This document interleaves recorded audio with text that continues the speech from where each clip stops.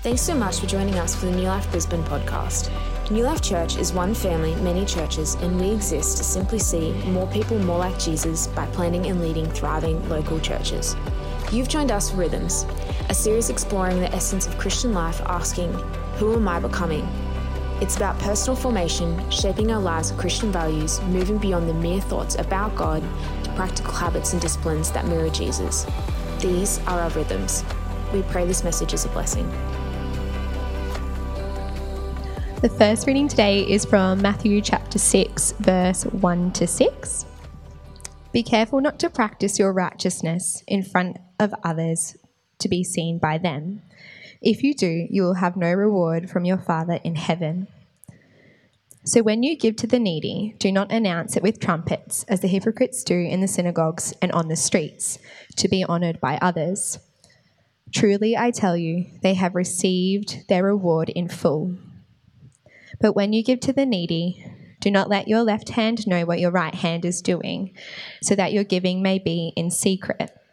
Then your Father, who sees what is done in secret, will reward you. And when you pray, do not be like the hypocrites, for they love to pray standing in the synagogues and on the street corners to be seen by others. Truly, I tell you, they have received their reward in full. But when you pray, go into your room, close the door, and pray to your Father who is unseen. Then your Father, who sees what is done in secret, will reward you. The second reading is also in Matthew chapter 6, verse 16 to 18. When you fast, do not look sombre as the hypocrites do, for they disfigure their faces to show others they are fasting. Truly, I tell you, they have received their reward in full. But when you fast, put oil on your head and wash your face, so that it will not be obvious to others that you are fasting, but only to your Father, who is unseen, and your Father, who sees what is done in secret, will reward you. This is the word of the Lord. Thank you. You may be seated. Awesome. Thank you, Lara. How are we doing, friends? Good. What a time. It's 2024. If I've not had the joy of meeting you, my name's Alex. Feel free to call me Al, and I serve as the pastor here at New Life Brisbane. I remember a few years ago, I was reading a series of essays by a writer named Annie Dillard. And she's an essayist, she's a novelist, and she's quite profound in what she recounts. And this collection of essays is sort of like a ragtag bunch of memoirs. And in there, the book is called On Writing, and she's recounting and reflecting on the process and the formation of writing. And in there, she had this fascinating observation. I'll read you the words, and I just want to let you sit with them for a moment. She said, "How we spend our days is, of course, how we spend our lives." How we spend our days is, of course, how we spend our lives. And in that one little phrase, that pregnant, powerful, loaded phrase, she was hinting at something which I think we often forget in the West. If I was to ask you, what's the most important thing about you? I think what we do in the West is we rally the big things in our lives. So we mention a big decision that we've got coming up and whether we are going to choose to marry that person or not marry that person, enroll in that university degree or not enroll in that university degree. And we say, therefore, that I'm a spouse or I'm a uni student, and we start to define ourselves in terms of the big things of life. Or we start to define ourselves in terms of the experiences that we have in life. And so really quickly, it's like, I'm going to finish high school, I'm going to go and travel, and therefore I'm going to be a traveller. Or in other words, I'm just going to be winning at life, because that's what we esteem in our Aussie modern culture. Really quickly, really easily, we let the big things in our life be the way by which we narrate who we think we are. But here's what Annie Dillard reckons. It's not the big things. It's not the big decisions. It's not even the big moments. It's the small, the mundane, the everyday, the way you wake up, the way you go to bed, the way you hold conversation with your spouse, the way you wish you held conversation with your spouse. Your rhythms. And we're kicking off this year, just like we do every single year, by asking this question: what are your rhythms this year? Because we fundamentally believe that who we are becoming is way more important than what we do, the accolades we achieve, the things that we do in life, the resume we accumulate. And who we're becoming is the most important thing about us. And what forms who we're becoming is not just the ideas we've got about God, but the rhythms we have and the calendars we keep and the habits we entertain and the disciplines we employ as we seek to become more like Jesus. Because I'll say it really straight, and this is my first 2 minutes just to open us here. Christianity is a worldview to believe. It's true and it's good. I really believe that.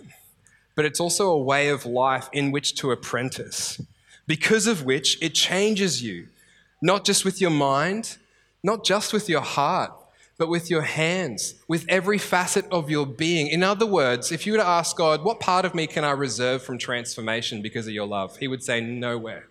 Absolutely nowhere. And the point of rhythms is to take this ethereal idea of becoming like Jesus and translate it into calendar items. And I'm not kidding. That's literally what this exists for. Because here's what happens. We ask, well, what does it mean to become like Jesus? And the pastor will say, well, it means discipleship.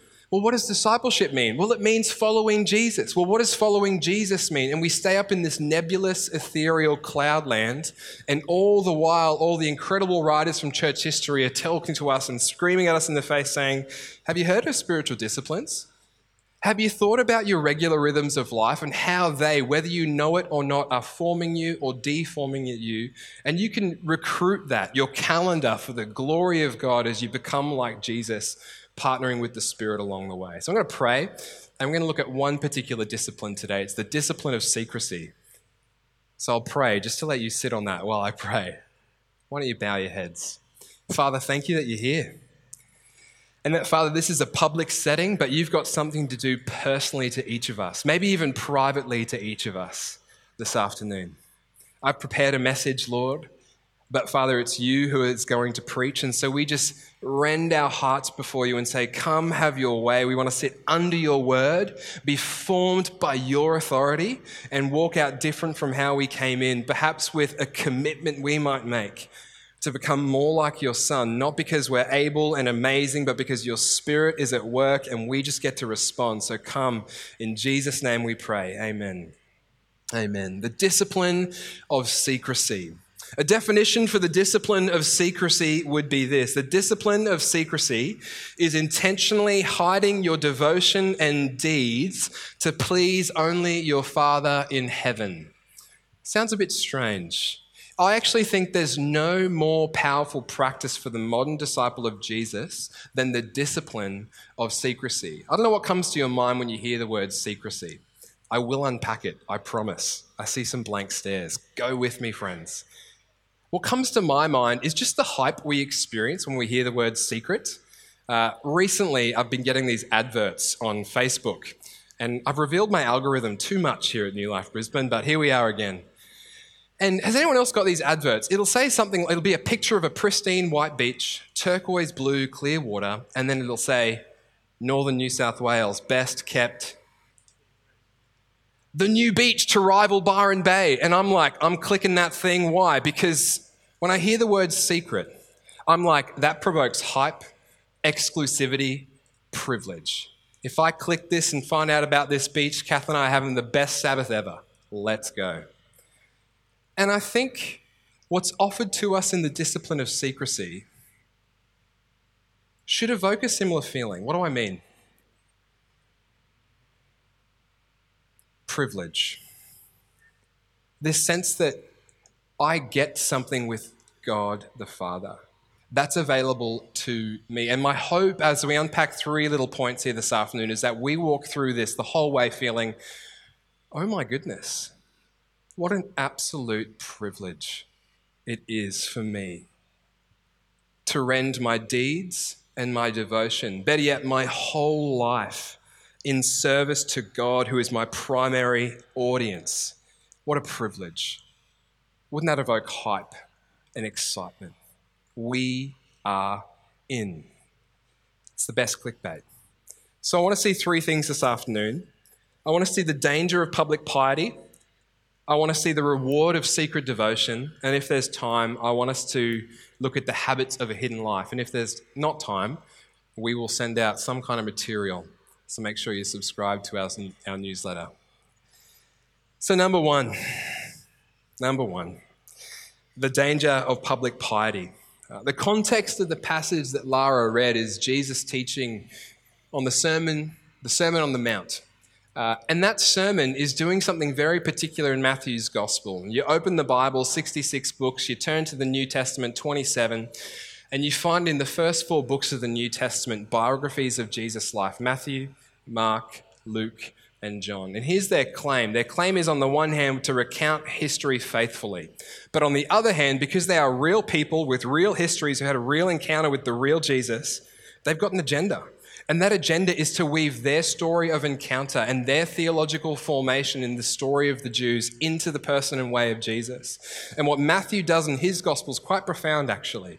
The first 4 chapters, he basically presents this argument that the open question of the Old Testament has been answered in Jesus. Where Abraham failed, Jesus succeeded. Where Moses was a bit broken, Jesus wasn't. Where David was meant to be the king in whom we put our trust and wouldn't be dissatisfied, Jesus made it through. So by the end of chapter 4, you've got Jesus going out into the wilderness through the Jordan. Sound familiar? It's called the story of the Old Testament. God's people woven through the Exodus story in the Jordan. And he fasts for 40 days and 40 nights. And just after he launches his public ministry with all the authority, all the power of the Spirit of God in his life, he gets on a mountainside. The disciples gather and he starts teaching. And he brings some of the hardest teaching ever. Start of his public ministry. First sermon to the world. I don't know if you know this. I was reflecting on this recently, but if you win the presidential race, and there's one coming up in America this year, if you win the presidential race, your first speech in office is incredibly important.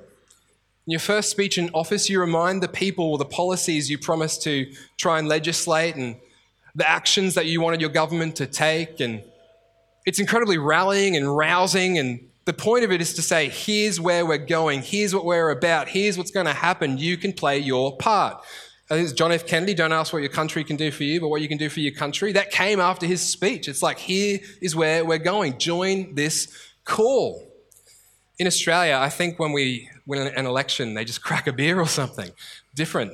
That joke landed differently in New Life Morton this morning. Just going to label that for us helpfully. In the UK, interestingly, when we were living there, I discovered that a lot of parties put out what they call a manifesto. Has anyone heard that term before? And the point of a manifesto is to say, we as a political party want to achieve these things, and here's our ideologies and our ideals.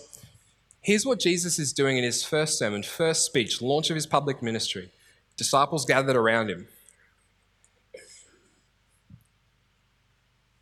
And in this speech, he says, there are 2 ways to live. You can be publicly pious and perform your way for acclaim, or you can cultivate a hidden life with God and subject everything you do, deeds and devotion, to that way. And in this, he takes aim at what I'm going to call the trinity of Jewish piety in Hebrew culture, the way that they would signal virtue in that religious culture. Prayer, almsgiving, and fasting. So if you look with me at verses 1 to 2, verse 5 and verse 16, flick with me through your Bibles. It'll be on the screen, but having it in your hands lets you know that I'm not a liar. It says this, be careful not to practice your righteousness in front of others to be seen by them. If you do, you will have no reward from your Father in heaven. So when you give to the needy, do not announce it with trumpets as the hypocrites do in the synagogues and on the streets to be honored by others. Verse 5, when you pray, do not be like the hypocrites, for they love to pray, standing in the synagogues and on the street corners to be seen by others. And verse 16, when you fast, do not look somber as the hypocrites do, for they disfigure their faces to show others they are fasting. Now, what Jesus does here is he employs 2 terms I want to zoom in on because it's going to raise the stakes of the warning he's giving us. And the number 1 term he uses is hypocrite. Hypocrite. Translate the Greek word hypocritai, which is a plural form of a particular verb. No one asked me. There it is. And it's roughly translated play actors. So in Greco-Roman culture, people of pedigree, esteem, and acclaim would often have hypocritai come and play theatre before them. And part of that would be, therefore, to put on a mask, to step into the arena, and to entertain. Or in other words, I think entertainment's really just a cheap version of approval, to get the approval of those watching the show. And here's what Jesus is saying. He's saying to take your piety. Now for the Jews, it was prayer, fasting, and righteousness / almsgiving, which is like giving to the poor. Could be something different for us. We'll get there. But here's what Jesus is saying. To use your deeds and devotion in order to be admired is to become a play actor of life. That's what he's saying. Now, play actors, they get their reward. Jesus, in fact, says this 3 times. You'll see it repeated. Truly, I tell you, they will receive their reward in full. I was meditating on this week going, is that like God smiting them, Like what's going to happen? What's Jesus predicting here? The word Jesus uses when he talks about them getting their reward in full, it's actually an accounting term. And most other times it comes up in the New Testament, it's translated wages. That in other words, what Jesus is saying is that there will be an accounting that happens if you live your life as an exercise in play acting for people's approval. There will be an accounting that happens. Like it'll just happen. Jesus is just talking about reality here. Flesh and blood, social, personal, horizontal reality. It's going to happen. And what are those wages? Those wages are, I think personally, a distorted identity and destroyed relationships. Think about it. The way, if you live your life as an exercise in performing to be admired, whether religiously or socially or just personally, whatever it is, then the way you think about who you are is purely through the lens of what other people think about you. Do you not?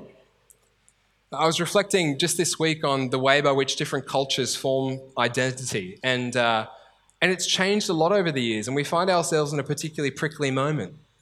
In what you might call pre-modern cultures, your identity was determined by the community of which you were a part. Jesus was in a pre-modern culture. His dad was a carpenter. Jesus was a carpenter. In modern cultures, we elevated the mind and reason over heart and community. And what became the marching orders for identity formation wasn't the community of which I was a part, but actually what I thought for myself. And there was a famous argument put forward by a French philosopher. Doesn't matter, but the words he used are on the screen behind me. It went from my community says, therefore I am, and now to I think, therefore I am. I'm an individual. I'm going to embrace it. And we move to a postmodern culture, and it's a moment within which actually what dictates who I think I am is my feelings. Now there's some nuance I could add to that, but it's blatantly, basically true in some sense, and at least in the everyday street level of things. But a lot of sociologists are saying we now live in a meta-modernity moment. And I think in a meta-modern moment, here's what sort of contributes to our sense of self, our identity formation, the answer to the question, who am I? How do I think about myself? What am I? And I'd say in this culture, we say things like, well, I broadcast, therefore I am. In 2020, James Fox, actually don't know what he does, but he started a BBC short doco-series. I recommend it to you. It's called The Age of the Image. And in The Age of the Image, James Fox, in like brilliant British candour, just walks through all the ways in which, and there's a photo of him behind me on the screen, strapping young lad. He walks through all the ways in which images we see every single day battering at us. We open our phone, there's images there. We turn on the TV, there's images there. We walk down the street, there's billboards, there's images there. We don't have any screens in front of us, but somehow there still seems to be images there. And he says, all the excess of image, the intoxication of images in our world aren't just now things we look at, but they've become ways by which we look at ourselves. And what we start doing when we answer the question of who I am, which is the hardest question to ask. If we started to answer that question by thinking, well, what do other people think of me? And so we say things like, well, so long as I can project this image through my social media or project this image through the clothing I wear. But here's what happens. Now, that was a long rabbit trail to get to really this basic, simple point. We end up interpreting ourselves through the images we project, and here's the bottom line, we never know who we truly are. If I was to ask you right now, do you know who you are? How do you answer that? And the risk of this sort of muscle memory that was modeled in the Pharisees and can make its way into our own life is to say, I interpret who I am through the opinion of the crowd. And that completely distorts your identity. You never know who you truly are. Second, it destroys relationship. On a social level, people can give me their approval, but I can't expect their delight. I might be liked, but I'll never be loved. Why? Because if you view people as the means by which you get admiration, accolade, and acclaim, then they're either an object to you receiving that, or they're a utility for you to achieve that. And all of a sudden, the community that you want to experience love from, you demote and you just say, hey, I just want you to like me, just accept me, just like me, accept me and approve of me and admire me for me performing in whatever sort of context I find myself. That's the social level. And the downside, therefore, is you never experience true love. You might be liked or admired for the exercise of piety or whatever virtue you signal, but you will not be loved. Why? Because you're not known. Who are you? But on the personal level, here's what I want to say. Jesus doesn't critique their piety per se. He critiques their audience. Here's the bottom line. If your Christianity and your life becomes an exercise in achieving people's admiration, you'll never know who you truly are. You'll struggle to know real relationship, and you will miss out on the thing for which your soul most craves, which is the second point. The reward of secret devotion. A lot of people will tell me, just this side note, that the Bible's outdated and doesn't speak to our modern day, but here's Jesus, just with two Greek words, hypocritai and misthon, wages, helping us see that if we live a particular way, our account's going to be settled, not because God's coming in with a stick, but just because of the way reality is and what God set up. And so I find that incredibly profound and just helpful, just to think through as we start our year Bible reading this year. What might it say to us? How might it speak to us? Little hiatus, the reward of secret devotion. Here, Jesus is going to add a new lens to that same piety. He's not going to do away with the righteousness, the devotion, the deeds. He's going to put a new layer, a new grounding, a new lens, over top, new grounding underneath. And in asking us to practice secrecy, here's what I want you to hear. He's not asking us to live a private life. There's nothing private about Christianity. He's asking us to make God our primary audience. And there's a huge difference. Huge difference. So come with me to verse 3. Says this, and we'll go to 6 and 17 after that. When you give to the needy, do not let your left hand know what your right hand is doing, so that your giving may be in secret. When you pray, go into your room. Close the door and pray to your Father who is unseen. Then your Father who sees what is done in secret will reward you. And when you fast, verse 17, put oil on your head and wash your face, so that it will not be obvious to others that you are fasting, but only to your Father who is unseen. And your Father, who sees what is done in secret, will reward you. So track with me on this. This whole time, with Jesus' use of the word hypocrite, play actor, close call. The image that's in his mind is of a theatre, a stage. Think about it. And as he goes through this dialogue, this image in the back of his mind, here's therefore what the religious elite think. The religious elite think that to be seen means putting on the religious play acting mask and performing. And Jesus' point for the first part of the sermon that we looked at is that works. You will get paid for that. And here's what payment looks like. Distorted identity, destroyed relationships, never knowing the intimacy that God the Father has for you as you are. So the Pharisees say it like this: take your piety, make it visible, and you will be admired by the crowd you can see. It's a theatre. Here's Jesus' narrative. Take your piety, your deeds, your devotion. And many of us have been Christians for a long time. You know what they are. Think of them. It could be prayer, it could be fasting, it could be righteousness, justice, whatever it is. Take your piety, Jesus says, make it invisible, and you will delight the one you can't see. Do you see that? Let me read that again. The Pharisees say, take your piety, make it visible, and you will be admired by the crowds you can see.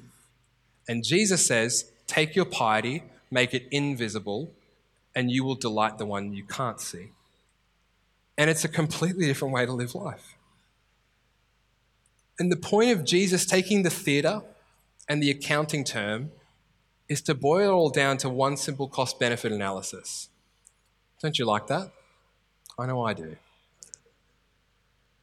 Our sense of stability in life is directly correlated with our sense of being affirmed.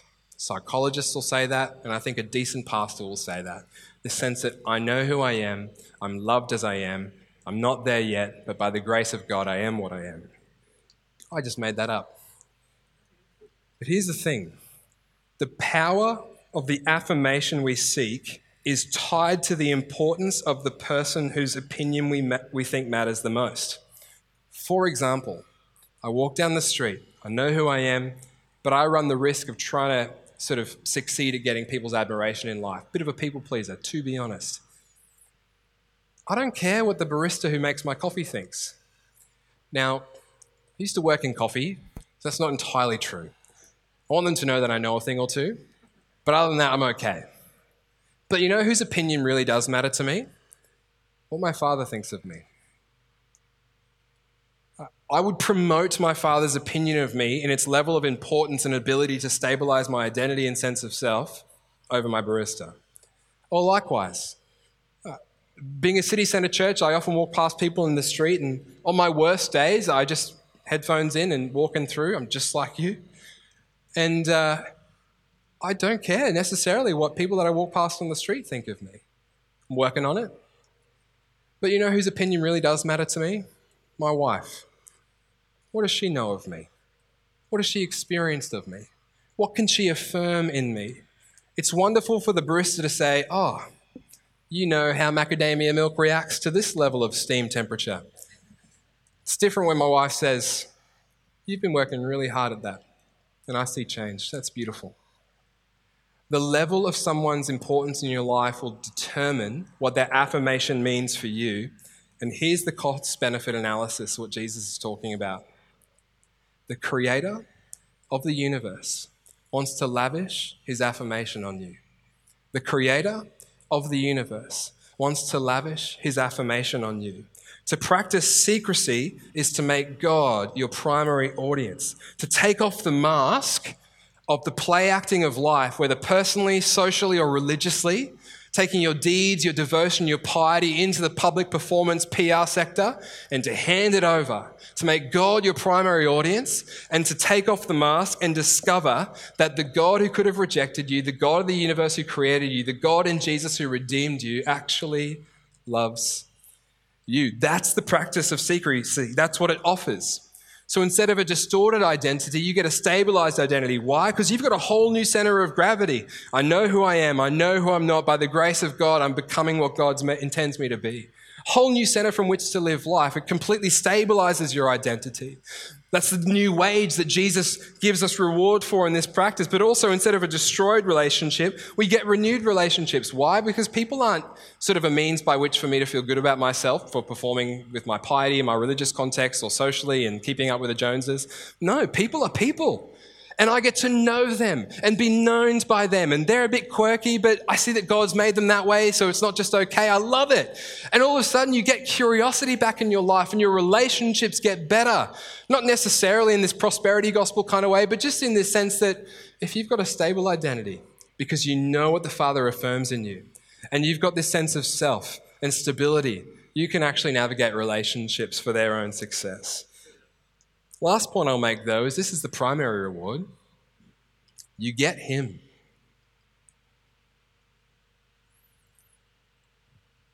Paul would say in Philippians, I consider everything rubbish, if not for the surpassing worth of knowing Jesus Christ. A stable identity is actually a unique gift from the Christian worldview in a secular culture. What a joy. Healthier relationships, give an impetus in the Christian framework for how we should relate to people as image bearers of God. What a joy. Rubbish compared to knowing him. Therefore, not good, but in comparison. George Herbert, he was a pastor poet. I could only dream. British guy, could only dream. He was meditating on Colossians 3. He put it like this: my words and thoughts do both express this notion. Why don't you close your eyes as you listen to this? My words and thoughts do both express this notion, that life hath with the sun a double motion. The first is straight and our diurnal friend, the other hid and doth obliquely bend.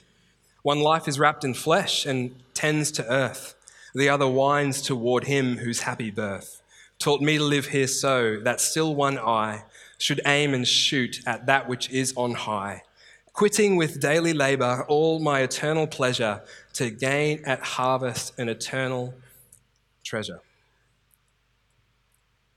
Here's the invitation of Jesus. You get him. You get him now, you get him forever.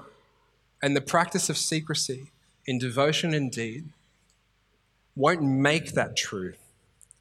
It'll apply that truth in the depths of your heart. If you go to the next slide, thanks Ashton, you'll see, just poetically, I just got to throw this in there, that diagonal of those terms perfectly summarizes Paul's words in Colossians 3. You were buried, and your life is hid in Christ, with Christ in God. Takeaway point: to practice secrecy, to use our deeds and our devotion not as a means by which to get public and crowd approval, but just to minister back to God. It's not an exercise in performing or meriting God's love. It's an exercise in just responding to the fact that we were buried as Christians. We died with Christ to our sin, not because we were amazing, because he did it all. And now as we're hidden in him, enclaved in him, protected, sheltered in him, we work out what he's worked in, our salvation, as we grow in our experience of his approval and affirmation. I want to talk about the habits of a hidden life, and let me whisk through a few things quickly. I'll go a few minutes over here because I think it's too important. But as I do, I just want to welcome the band to come and join me, and maybe some keys can tell us how to feel. I stole that joke. That's not mine. But how do we do this? Like, what's the habits of a hidden life? I think number one, it's a new lens with which to look at all the service we do. That's got to be true. And the kind of person that comes to my mind when I think of this is the mum who's up at 1 a.m. after being up half an hour before settling their kid. And it's 1 a.m. again, and they're crying and they're screaming. And you're just thinking to yourself, why won't they go back to sleep? And secondly, where's my husband? And if it's true that our deeds and our devotion can be ministry back to God, what does that mean for you at 1 a.m. in the morning, comforting your child? It means the Father sees, and he's looking at it, and it's delighting him. You could serve on the host team on Sundays at church. Beautiful, awesome, exciting. I bless our host team. I really honour them. No one sees what a mother does at 1 a.m. in the morning. You probably WhatsApp your girlfriends about it. I get it. It's good, helpful, good for the soul. But goodness me, what is unseen by so many people, I just want to say to the mothers in the room, God sees that. Or maybe you're a bit more mature and you're a caregiver for someone who's got chronic pain or is unable, disadvantaged, unable to care for themselves. That is a secret ministry you've got to them and to God. It's not meaningless. It's not an add-on to this thing we call Christianity over here. That is you apprenticing to Jesus Christ rhythmically. And God looks at that, and I can confidently say, he delights. How would that lens change your care? A new lens, 2 hidden deeds. Let me just give you a real quick machine gun fire through. Find ways to be secretly sacrificial, generous, and serving. Ask God to show you areas where you tend to need acknowledgement. I resonate with that one. Honor confidentiality. Just think about that. Fast from social media. Or in other words, escape the age of the image. You're welcome. Last one, secret devotion. Jesus frequently escaped to be with God. Before he chose his disciples, he went up on the mountainside to pray. Before he faced the cross, the great heavenly eternal exchange, he went on the outside of the garden to pray. And what he modeled for us is this sense in which you might define a good life like this. A good life seems to have a rhythm of sneaking away to be with God. Does anyone get that impression when they look at the life of Jesus? A good life seems to have this rhythm of sneaking away to be with God, to get with him, to be with him, just to be with him, like no other agenda, just me and you, Father, just to be with you, be in your presence. And so here's what I want to say. Cultivate what some writers have called the secret place. And the secret place can be made up of you just being there, sitting in silence and solitude. We've got a whole host of resources for that. It could look like prayer. It could look like prayer walking. It could look like opening your scriptures and studying, that works too, studying vigorously. Or opening the scriptures and just meditating on them in the way that Pastor Dylan helped us unfold last week. What would it look like just to get away with God? Cultivate the secret place. For some people, it's a certain place. For me, I'm a pagan. Go up the mountain. It does something to my heart. Don't care. What is it for you? But for others who don't have a place, or maybe your responsibilities are what's the word? Too real at the moment. Family, kids, whatever it is. You're not going to have a place. I just want to encourage you with the story of Susanna Wesley as I finish here and land the plane. Susanna Wesley, she was a mother of 10. I'll say that again. She had 10 kids. But she made a commitment early in her life to read the Bible.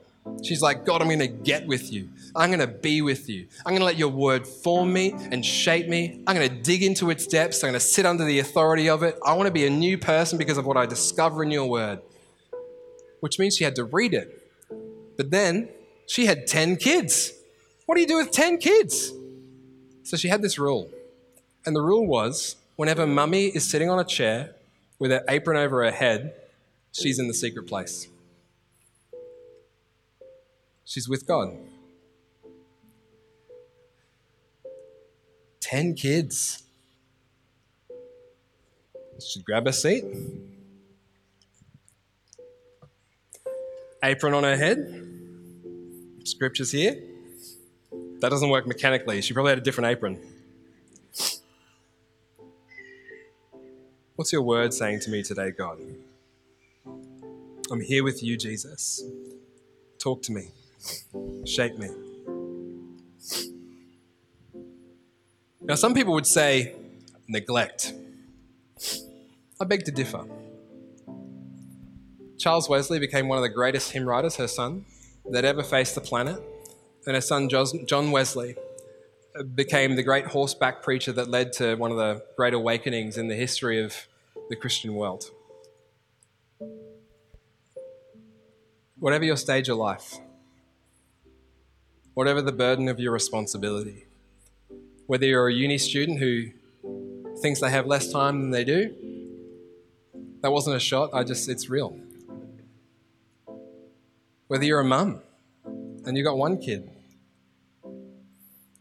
whether you just work a 9-to-5 job and it's a grind, here's what I want to say as we start our year.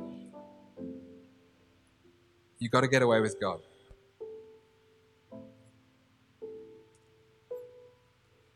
For some of you, if you want to survive this year, you've got to get away with God.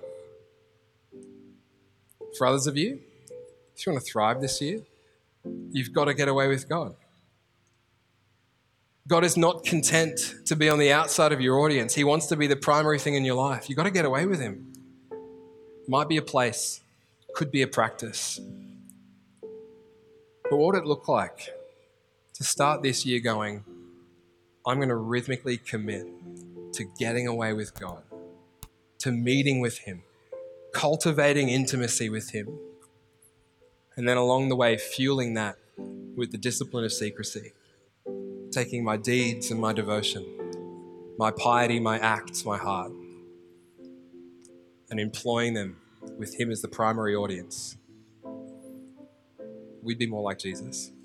We're going to respond now, and I'm going to lead us in prayer after the first song, but the way I want to do this is just to create space. So we're going to sing I Surrender, and the start of the song just begins with the lyrics, "Here I am, down on my knees again, desperate and hungry for you." And I think the risk of talking about rhythms and disciplines is that we treat them as an end in themselves, as opposed to a conduit through which we let our hearts run bare before God. And so I just want to create space where we just say to God in the intimacy of this moment, actually, God, I want to get away with you this year. And that starts right now. And so what we're going to do is the band's going to start singing, we're going to start worshiping. We've got a bit of extra time, that's fine, because I said so, not because the clock's different. As the band begins to lead us in worship, just remain seated or feel free to get on your knees if you'd like to, and just have that conversation with God. We're in a public space, but it'll be a secret act. And just when you're ready, just stand where you are and we'll sing. And we'll respond in worship in that way. After the first song, the prayer team will be down the front so you can receive prayer. In fact, I'm not going to jump up after the first song. We're just going to continue straight through. And so just stand when you're ready. But I just want to create space. Have that conversation with God now. Like right now. I want to get away with you. So here's our space. Thanks again for listening to the New Life podcast. If that stirred something within you or you would like prayer, you can head to church.nu/prayer or contact us through our Instagram or Facebook page. We pray you have a great week. Be blessed.